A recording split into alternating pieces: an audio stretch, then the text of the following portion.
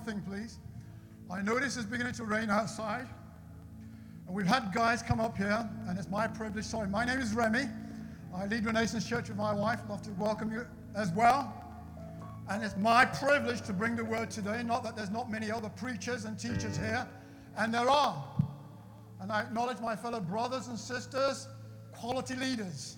Wow. They came here, they carried an anointing, and they released something of God in this place. So I'm humbled and privileged to bring the word. But one of the guys who was talking here spoke about William Booth, who said, don't just pray about revival, but be the revival. And we are talking about Christians who are worthy before God. And what I'd like us to do, friends, otherwise we're mere talk and we don't walk the walk. And it's beginning to rain outside. And my Bible tells me that Jesus spoke to the rain. Amen. Jesus spoke to the wind. Hallelujah. Oh, that sounds a bit dangerous now, doesn't it? Amen. It's all very well reading about it. It's all very well saying we believe it. But who's going to be it? There's three people who are going to be it. Because, friends, until we can be what we read and do what we say that we believe in. So, there's another passage, 1 Samuel chapter 14, where Jonathan said, perhaps the Lord will. Amen. So why don't we just turn around, face outside.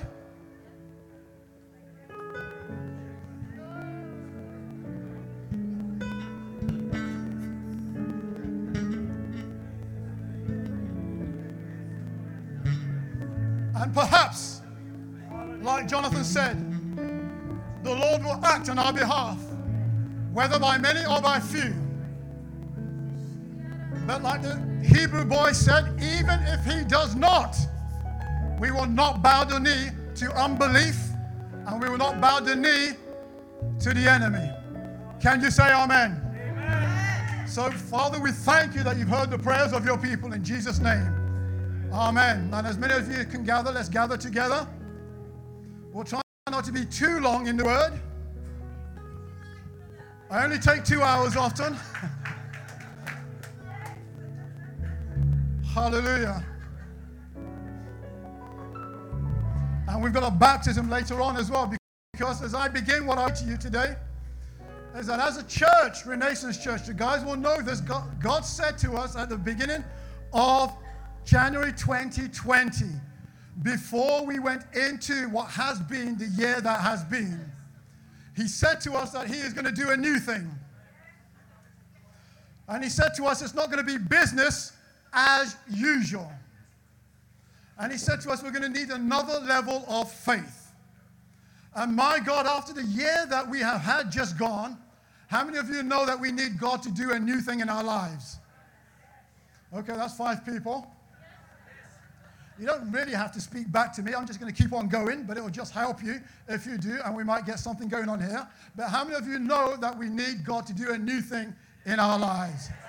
After the year that we have all had, not just individuals, but in this city and in this nation and in the world, we cannot have business as usual. We can't go back to how it was before. So therefore, we're going to need a new level of faith. Can somebody say amen to me? So I want to talk to you about a new level of faith. But before I carry on, I want to just say something which may surprise you as a person, may surprise you as a Christian, may surprise you as a God-loving person, somebody who's here who wants to believe God to do good things. How many people believe God to do great things? Yes. How many people believe God to do great things? Yes. And we all do. We must do. We're Christians. That's part of the package. When you become born again, it's expected of you to believe God to do big things. But I'm going to say something which might just surprise you. Though we say it, that we want God to do big things, though we think it, though we sing it, there's actually something inside of you in the natural realm, in the natural, which actually pushes against the very thing that God wants to do. So you say, God, we want you to bless us. We say, God, we want you to do great things. But I want to challenge you and maybe point out to us and maybe surprise us that there's something about us and about you in the natural which actually pushes against the very thing that you're believing and asking God to do. There's a very strange passage of scripture in Proverbs chapter 30, verses 21 and 23. It says these words, you may have read it. It says that there are 4 things that cause the earth to tremble and cause the earth to quake. Now imagine the earth. It's a pretty big place, yes? And I did my maths and research, and the earth weighs 6 times 10 to the power of 24. For those of you who are geeky people who are maths, that's a big weight. But the Bible says that there's some things which cause the earth to tremble and to quake and to push against it. And then it begins to name 4 things. And it says the first one is a slave when it becomes a king. Or a fool when the fool is full of food. Or an unloved woman when she gets married. Or a maidservant who displaces her mistress. Under those 4 things, the earth trembles. The earth quakes. Because in the natural to the earth, it does not feel right. It does not make sense that a slave would become a king. So the earth trembles and pushes against that very thing. Does that make sense to you? And the reason the earth trembles and quakes and almost cries out, "No! This is not right! A slave should not be a king! A woman should not be unloved in a marriage! It does not feel right! It doesn't make sense! And the earth trembles and buckles against it and cannot handle that." My voice is a bit hoarse because we've been singing earlier on, as you well know. At last we can sing. But then when you sing, you need to know how to sing so you can rescue your voice. But the earth trembles. Why? Because, friends, when a slave is born into insignificance. A slave is born thinking that he is not important. A slave is born thinking he's not worthy. So should a slave become a king? Should a person who thinks they're unimportant, insignificant, and not worthy, therefore become a king? Although he is a king on the outside, he's still a slave on the inside. And therefore, the position that he now occupies, which he's meant to use to bless people, to release the blessing of God, that very position can end up becoming one of destruction. And he destroys the very thing that's meant to be a blessing. Are you understanding me, friends? And then the situation becomes unbearable, and the earth cannot bear it, cannot handle it, pushes against it. Thank you, my friend. That should help. Only if you've got some lozenges.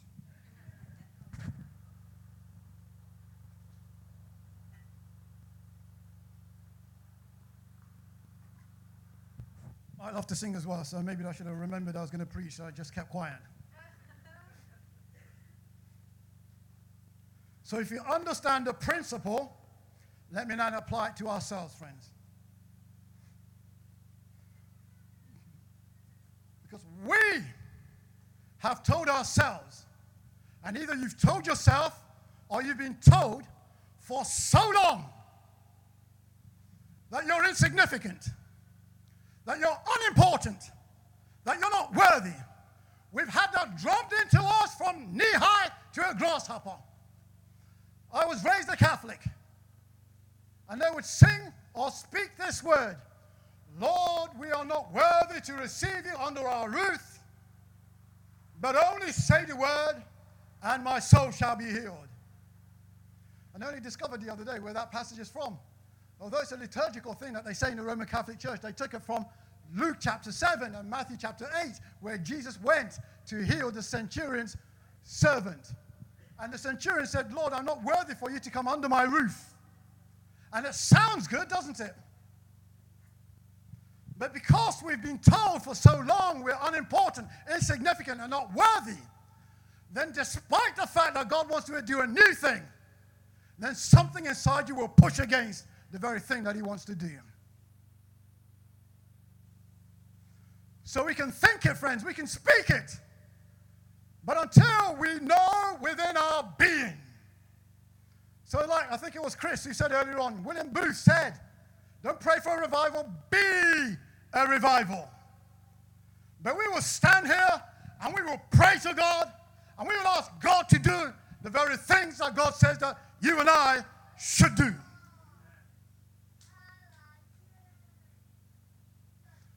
Like a man said of old, if the Spirit of God does not move me, I will move the Spirit. And until we break that sense, however humble, however good, however religious it sounds,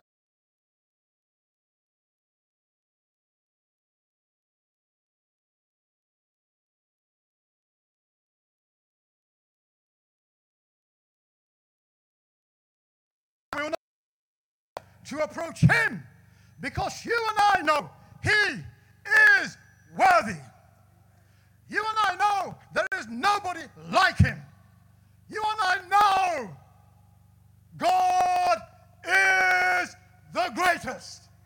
You and I know there is no one like God. But yet, he has made you to be like his Son. Like his very Son. So until you and I can, like Jesus, stand before the Father, fully worthy, fully knowing we're accepted, we're going to continue to be like a slave, and something inside us will push against the thing that God wants to do. And the natural order will cry out, no! But the Bible says that the earth is waiting for the manifestation of the sons and of the daughters of the living God. Are there any sons of God here? Are there any daughters of God here? There's about 5. There's about 5 sons and daughters, friends. And it may sound good, but until you can cross that in your mind, cross that in your heart, then it's mere prattle.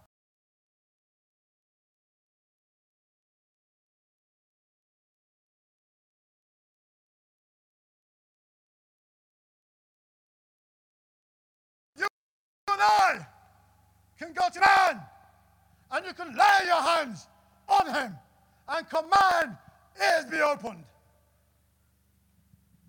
Like Paul said, why should we consider it incredible that God would raise the dead? This is our God, friends. But more than God, this is you. And he says, one person. This is not just God. This is you.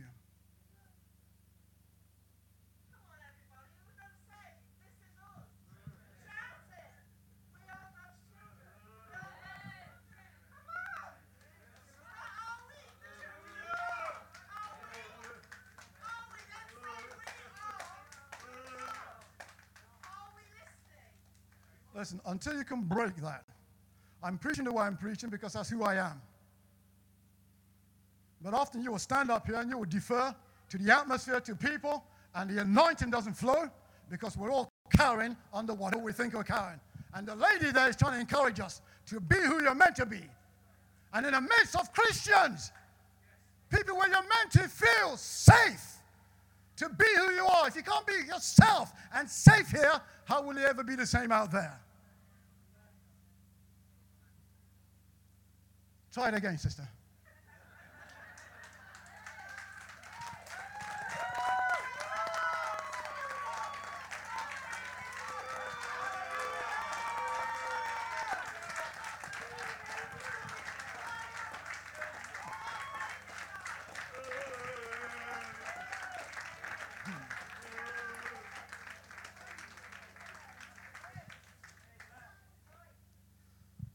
Because in the natural, to the same extent that it does not feel right to the earth that a slave would become a king, that it doesn't make sense to the earth, it does not make sense in the natural that he who is the lily of the valley, that he who is the bright and morning star, that he who is worthy of all honor and all glory and all accolade, it does not make sense to the natural man that he should come down from his throne and he should lower himself to invite you to be like him. It doesn't make sense in the natural. Therefore, we will push against it. But until you can accept that, then, friends, we are in danger of having business as usual and not seeing God do a new thing and walking in yesterday's anointing. But it is time, I declare, it is time for a new thing. It is time for business not as usual, but for us to see God do something in my life, in my family's life, in our church, and in your home, and in our churches, in the network, and in Nottingham. Can you say amen? Can you say amen? Can you say amen?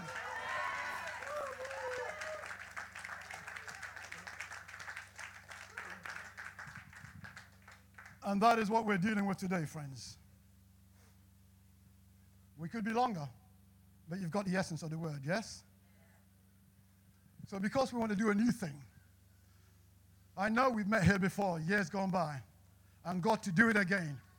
Not just what he did yesterday, but do greater. Not because somebody else is coming, but because I am here.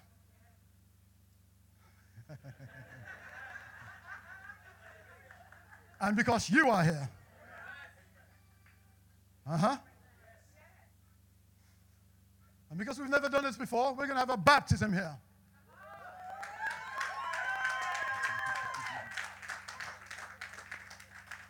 And maybe the next time we do this, perhaps, there'll be people gathered around, and there'll be such a move of the Holy Ghost that after the people get baptized, somebody will be running up to the front. I have to give my life to Jesus. And they said, I didn't bring a towel, I didn't bring a change of clothing, but I must be baptized today.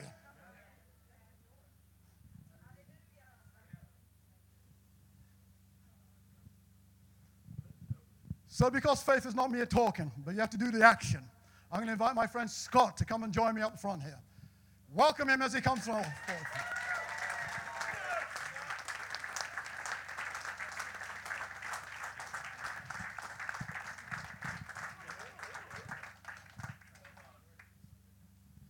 Listen, you've got to go for it.